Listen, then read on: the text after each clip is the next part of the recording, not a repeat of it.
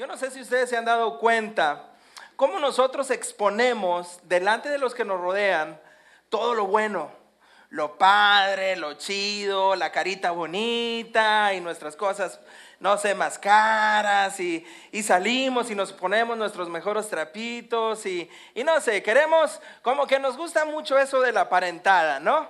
Y la parte fea, esa parte fea se queda en casa, la guardamos en la bolsa, la metemos en la cartera, esa no nos gusta mucho y casi no la mostramos porque nos da pena o vergüenza y la escondemos. ¿Se han dado cuenta cuántos somos culpables de eso? Yo soy culpable de eso bastante. Todos tenemos errores y dificultades, problemas, debilidades. Y quiero hacer hincapié en esto porque cuando digo todos, es todos. Porque a veces sabemos unos que somos como víctimas. Ay, no, yo tengo errores y pobre de mí, nada más yo la riego. No. Todos la regamos. Y sin embargo, aún sabiendo eso, que todos la regamos, huimos de los escenarios en donde pueden ser expuestos nuestros defectos. No sé por qué, pero eso hacemos. Y especialmente esto, evitamos demasiada cercanía con otros con tal de que no nos conozcan completamente. Es una tendencia humana y nos sucede a todos esa tendencia, esa dificultad. Pero una costumbre así, una conducta de esta índole, de estas características, déjame decirte que puede ser demasiado destructiva y dañina para nuestras vidas y también para la vida de los que nos rodean. Quiero decirte, si tú eres padre de familia, eres hermano mayor o tienes responsabilidad de otros bajo tu cuidado, no solamente te afecta a ti, sino también te afecta a los demás. ¿Cuántas veces no hemos escuchado la historia de alguien, el que sea, tu papá, tu mamá, tu hermano, tu amigo, ¿verdad? Que creíamos conocer muy bien, así a nivel de best friend forever, o sea, para los que no saben English, mejor amigo por siempre, o los que no ven novelas, ¿verdad? Pero luego ese amigo que según nosotros conocemos mucho, y que es nuestro mejor amigo por siempre, termina siendo algo destructivo contra sí mismo, algo que le daña y después nosotros nos damos cuenta que había algo escondido, había algo en su interior, había algo en lo profundo de su corazón que nadie sabía, ni siquiera nosotros que nos considerábamos su mejor amigo. Cuando yo estuve en Veracruz por alrededor de 10 años, era diferente a lo de mi rancho. Porque aquí yo no recuerdo que se escuchara mucho lo de que se colgó, que se quitó la vida, que era jovencito y ya no tenía por qué vivir y nos dejó a todos llorando y sufriendo.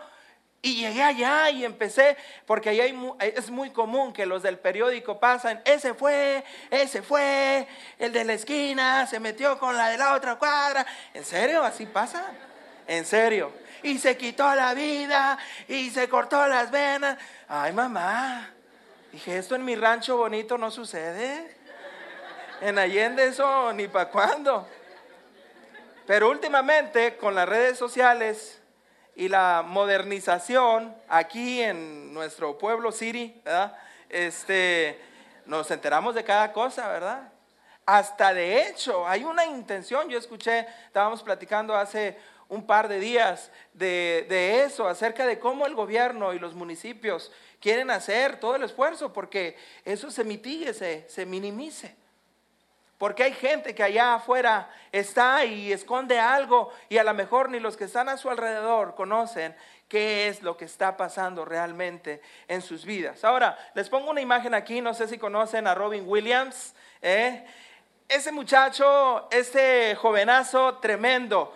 No sé cuántos han visto la película de Locas, Vacaciones sobre Ruedas. Oh, está con ganas, Si tienen Netflix o si quieren ir, bueno, no voy a hacer comercial, está muy caro ahí donde rentan las películas.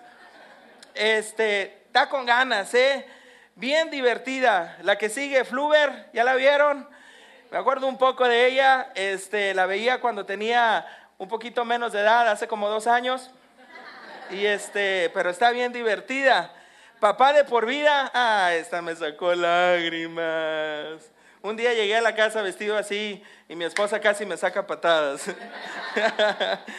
Y la más reciente, tal vez, no sé, una noche en el museo. Está genial. Y pensamos en Robin Williams.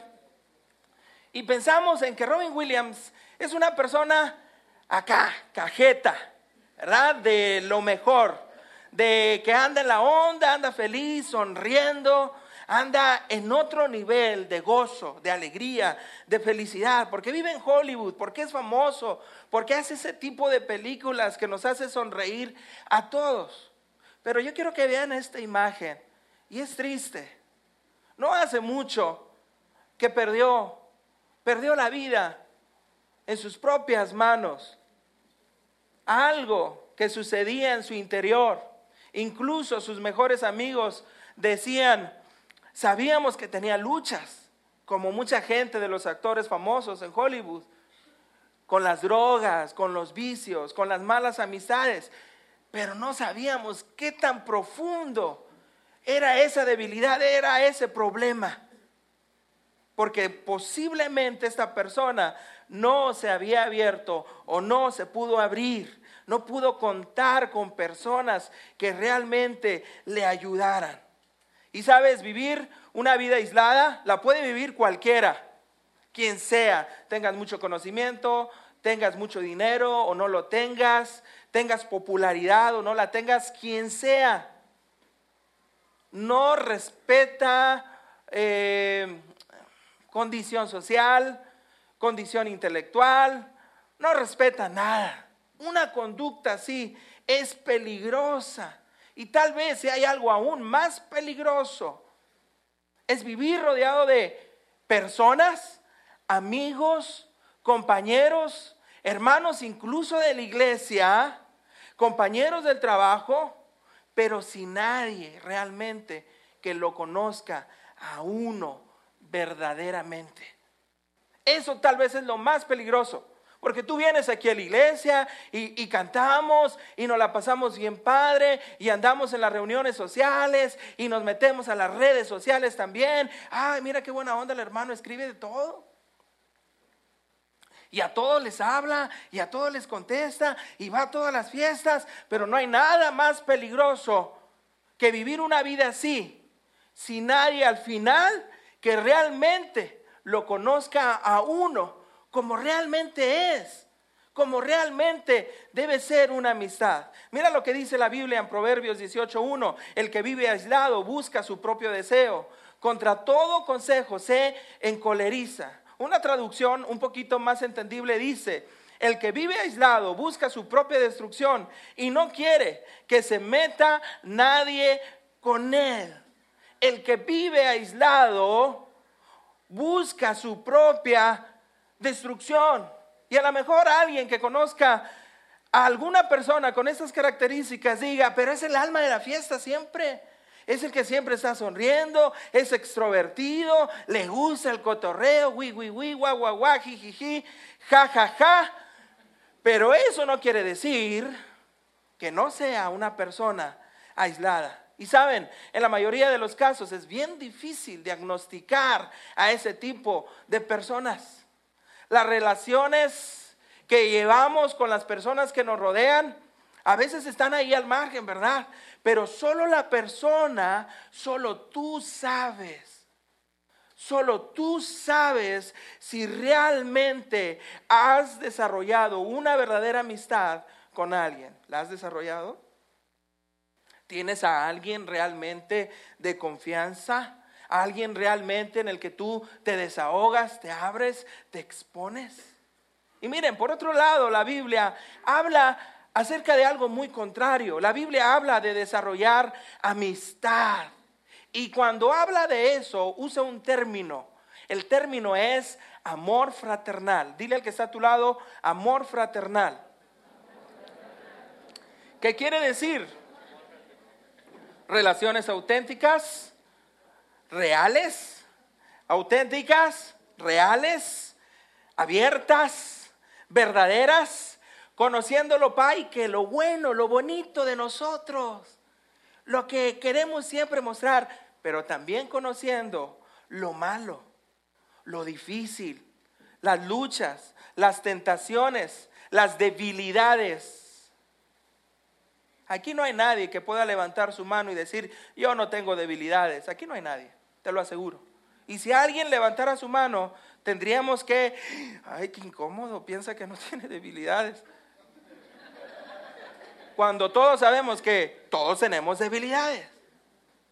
Conociendo lo bueno y también conociendo lo malo. Voy un poquito rápido, pero el tiempo es apremiante y no quiero que se pierda nada. Mira, segunda de Pedro, la Biblia habla de ciertos ingredientes de una persona espiritualmente madura. ¿Y sabes? Uno de esos ingredientes es el amor fraternal. Hay ciertos ingredientes que son base. Yo no soy muy bueno para la cocina, pero es como cuando haces un pastel o cuando haces las tortillas de harina o como cuando haces un caldo. ¿Qué serían esas cosas sin los ingredientes base? Todos llevan agua, es el ingrediente base. Imagínate un caldo sin agua, pues como que no, ¿verdad? ¿Con qué lo harías? Pero es el ingrediente base. Eso va en todas casi las recetas y en muchas otras cosas. Así pasa en la gente espiritualmente madura. Hay un ingrediente base y se llama amor fraternal. Y nos da tres cosas muy bonitas: el tener y desarrollar amor fraternal, verdadera amistad en nuestras vidas, como esta. Los verdaderos amigos no nos dejan vivir ociosos. Dice un dicho, mente desocupada, taller ¿de qué? Del diablo. Los buenos amigos, ¿qué estás haciendo? ¿Qué vamos a hacer? No voy a hacer nada. ¿Cómo que no vas a hacer nada? ¿A poco vas a estar ahí de flojote, de flojota? No. Te me vienes para acá y vamos a hacer algo. Qué padre, gloria a Dios por esos amigos que nos mueven, que nos meten en acción. Mira más que hace el amor fraternal. No nos dejará caer en trampas destructivas. Yo doy gracias a Dios, la verdad. Me considero que fui un joven en la secundaria y en la primaria muy introvertido, pero Dios puso gente muy especial a mi alrededor, que me estimaba, que me cuidaba y que me ayudaba con esto. Las tentaciones, cualquier clase de tentaciones. Ustedes ven seguramente a personas que tienen hoy vicios, debilidades, problemas muy arraigados, y a lo mejor ven a esa persona y dicen, seguramente su vida la vivió solo.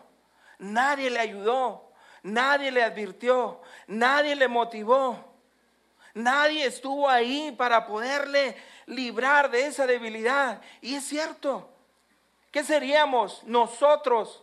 Muchos, estoy seguro que podemos decir, gracias Señor por esas personas que pusiste, que nos libraron de todas esas cosas. Gracias a Dios no soy un drogadicto, no soy un alcohólico, no soy alguien que está batallando con cáncer por haber fumado mucho, no sé. No estoy en la delincuencia organizada. Eso es lo que hace el amor fraternal. Las verdaderas amistades nos ayudan a crecer victoriosamente. ¿Cuántos quieren crecer victoriosamente? ¿Cuántos quieren victoria en su vida? Esa es la importancia de las relaciones auténticas. Esa es la importancia de verdaderas amistades. Mira lo que hace el amor fraternal con nuestras vidas. No nos deja vivir ociosos, no nos deja caer en trampas destructivas, nos ayuda a crecer victoriosamente. ¿Qué más podemos decir? Vaya, hombre, cualquiera de nosotros aquí diría, yo necesito eso, hombre. Yo necesito eso en mi vida. Así que yo te pregunto esta tarde, ¿a qué tiende más tu vida? ¿A qué se enfoca más tu vida? ¿A qué lado se va más? ¿Al amor fraternal o al lado de Robin Williams? El triste, el aislado, el que oculta cosas. ¿A qué se parece más tu vida? Estar conectado con relaciones auténticas es tan valioso que me atrevo a decir que es una de las cosas más valiosas e importantes de nuestras vidas. Dice un pasaje, Proverbios 17:17, en todo tiempo ama al amigo y es como un hermano en tiempo de angustia. Gloria a Dios por los amigos, pero los verdaderos amigos. Amén. Ahora déjenme contarles una historia de un muchacho, y voy rápido, que vivió sin amistades y cómo esa clase de vida destruyó la suya. Una historia bíblica, yo quiero que la analices así rápidamente, que reflexiones sobre tu vida. Yo reflexionaré sobre la mía también, porque para mí es este mensaje también. Y yo quiero que al final decidamos si esta historia tiene suficiente impacto como para dar un paso y empezar a atrevernos a cultivar buenas y auténticas relaciones en nuestras vidas. La historia que les voy a contar es la historia de Sansón, como la dinámica que vimos al principio. Y la historia de Sansón es como una novela y al mismo tiempo como una película de acción. Está bien loca la historia de Sansón. Está en el libro de Jueces, es como el 7º libro de la Biblia y está en la primera parte de la Biblia, porque la Biblia se divide en 2 secciones, el Antiguo Testamento y el ¿qué? Y el Nuevo Testamento, específicamente en el capítulo 13, y básicamente narra la historia de la muerte, el nacimiento y la muerte de Sansón, es todo. Pero lo que hay en medio de estos 2 eventos es tremendo y va a ser muy útil para nosotros. Quiero decir que Sansón tuvo papá y mamá bien raros. El papá de Sansón era de esas personas despistadas, ingenuas, que les ¿cómo está? Bien. Y de esas personas, no sé si ustedes han visto de repente, a lo mejor yo no lo veo, pero he visto una que otra bromita, ¿no? De los Simpson y el papá Homero Simpson, tremendísimo ese personaje, bien despistado, bien flojo, bien descarrilado el hombre. Bueno, como que así era el papá de Sansón. Su mamá y su papá eran raros, eran como difíciles de evaluar. Y yo creo que la primera parte de la historia de Sansón habla de sus padres para que nosotros podamos comprender por qué era Sansón de determinada forma. La mamá de Sansón no podía tener hijos, así que le habla a Dios y le pide a Dios: Señor, yo quiero tener hijos. Y Dios la escucha, le contesta su oración, envía un ángel y aquel ángel le dice: mujer, Dios ha escuchado tu oración, vas a embarazarte, vas a tener un hijo y ese hijo va a ser especial.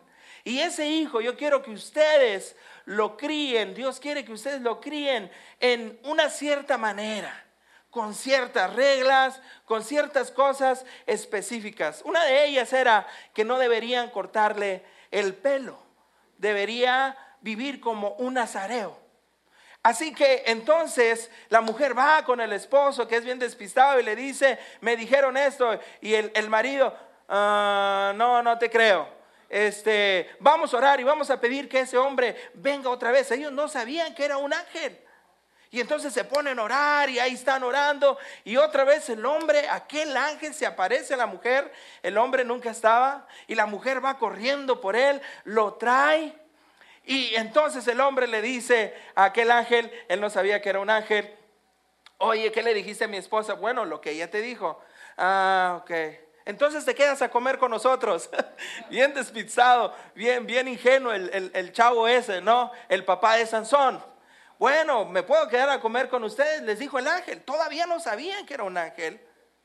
Pero no puedo comer lo que ustedes comen, pero pueden hacer una ofrenda a Dios. Y entonces ellos, bueno, está bien, hacemos la ofrenda, preparan el altar, ponen la ofrenda sobre el altar, sobre el fuego, y aquel hombre, que ellos no sabían que era un ángel, se mete en el fuego y ¡fum!, se va al cielo.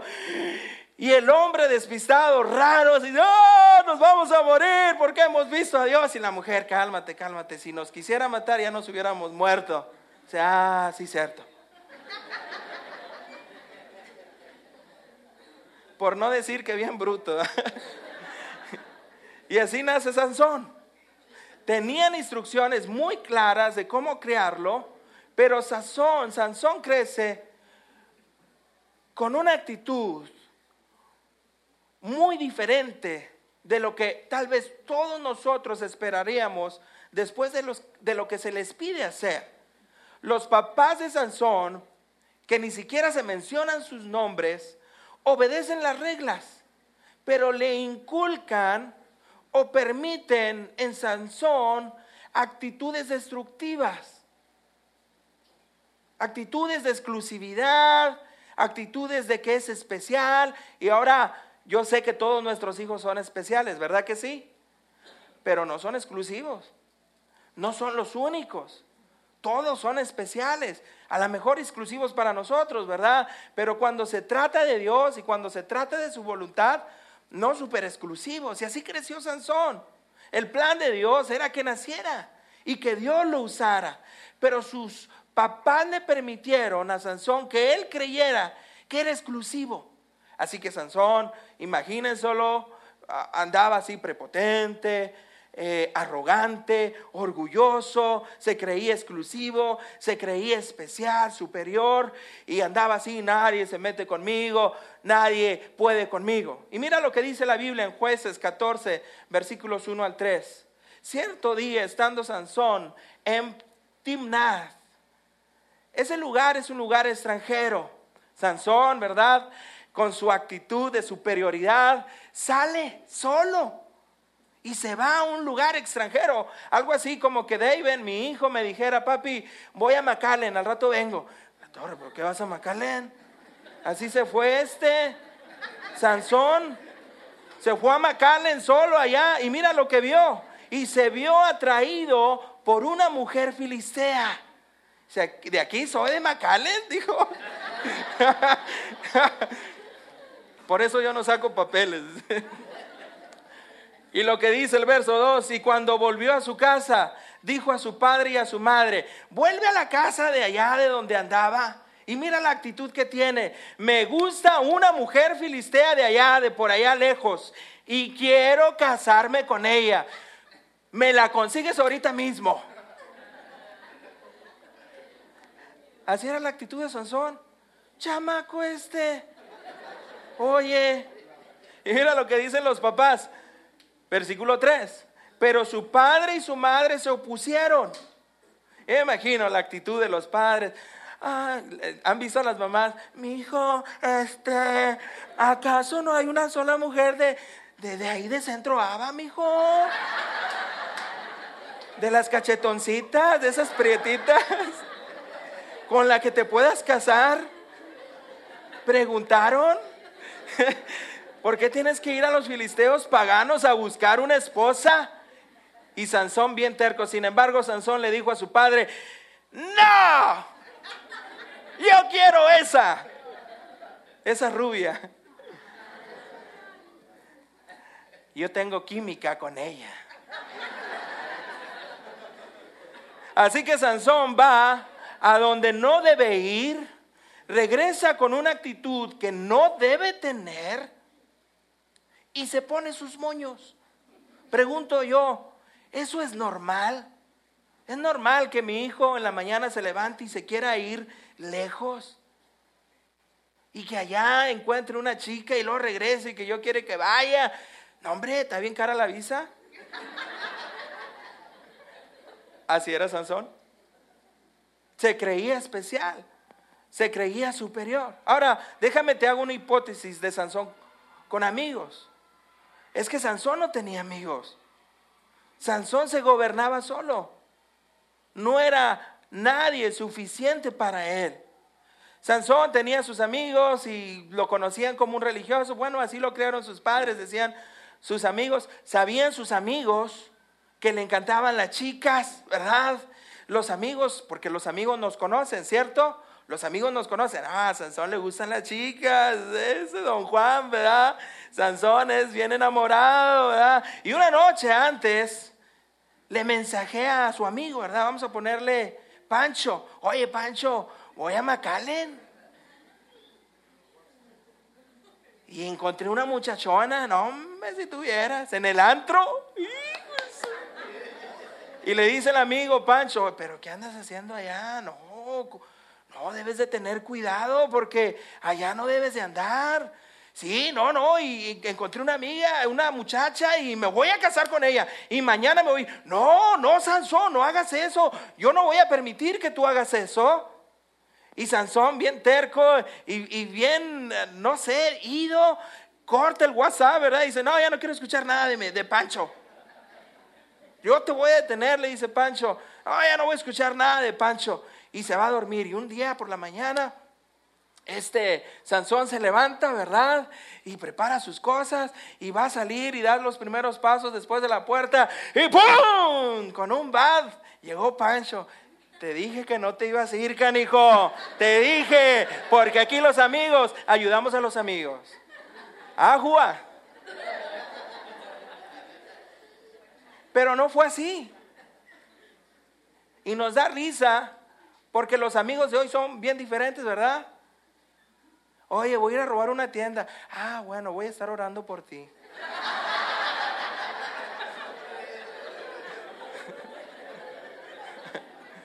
¿Saben por qué? Porque jugamos a la religión y no desarrollamos verdadero amor fraternal. Así debió haber sido en la vida de Sansón, pero no fue.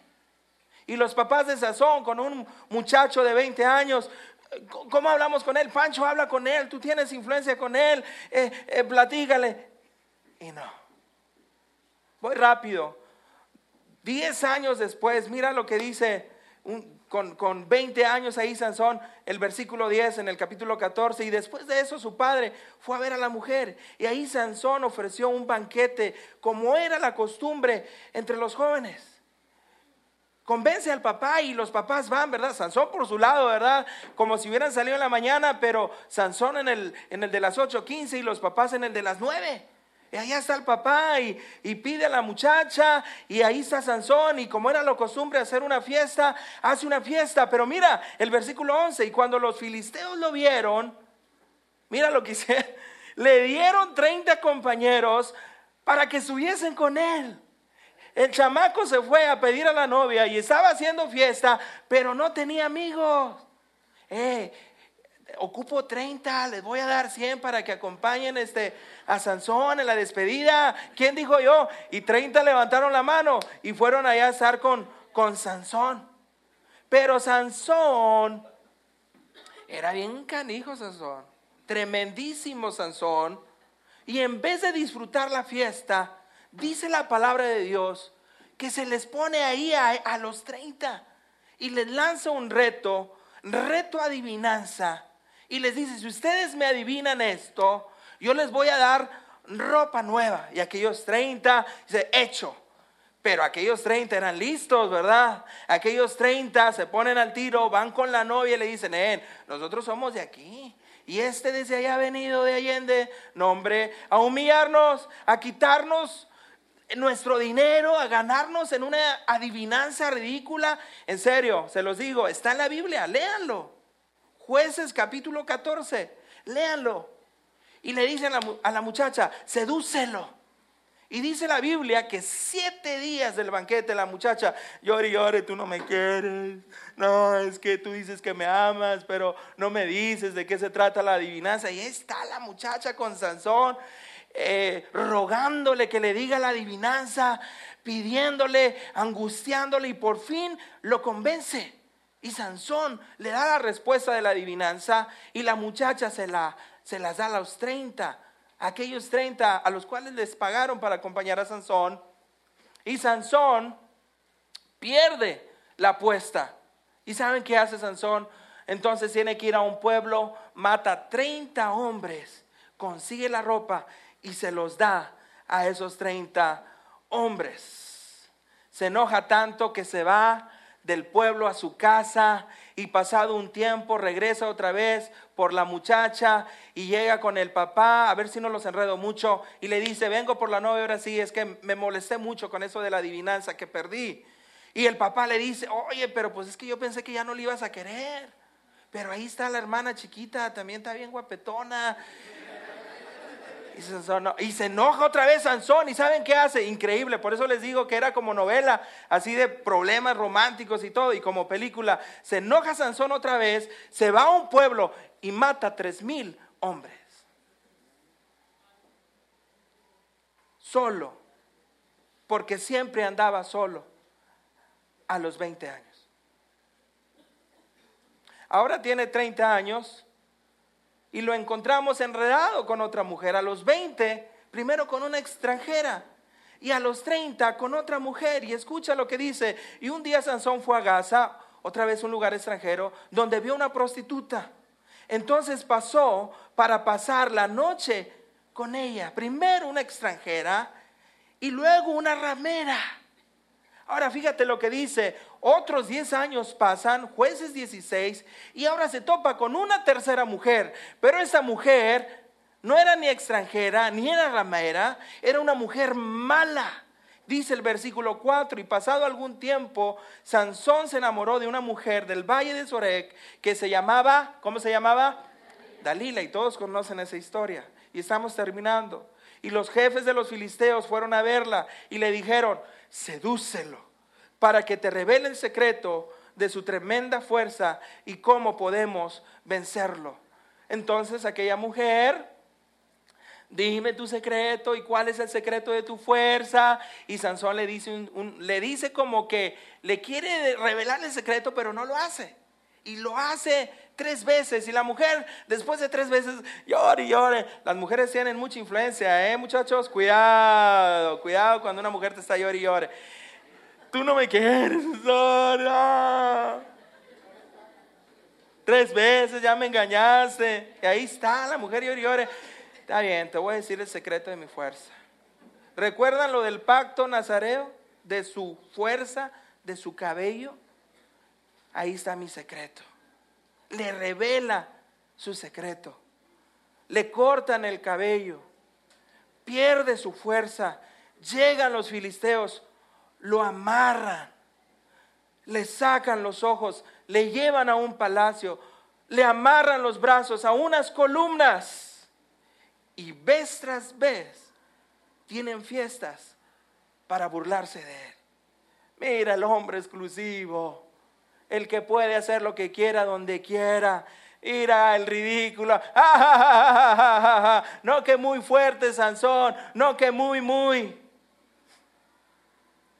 Pero como Dios es un Dios de misericordia y un Dios de gracia y un Dios de oportunidades, Sansón ahí en su calamidad, en su tristeza, le pide a Dios: Dios, dame una oportunidad. Y Dios le da una oportunidad y su pelo empieza a crecer.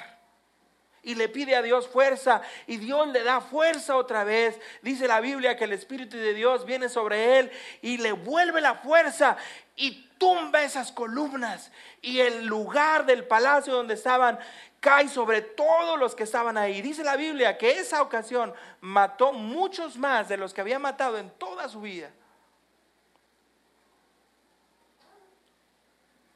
Y murieron en aquel lugar todos, incluyendo Sansón. Sin amigos, solo, sin nadie. Tal como vivió, así murió. Estoy terminando y yo solo te quiero decir una cosa. ¿Ves la historia de Sansón?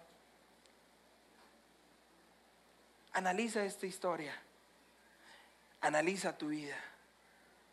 Y ve si tiene suficiente impacto como para que des un paso y busques verdaderas relaciones auténticas.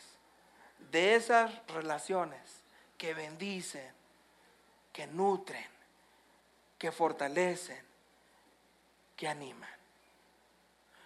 Cuando yo estoy sufriendo y cuando yo estoy débil y cuando yo estoy haciendo algo desenfocado, yo le digo a Dios: gracias, Señor, porque pusiste a esa persona en mi vida.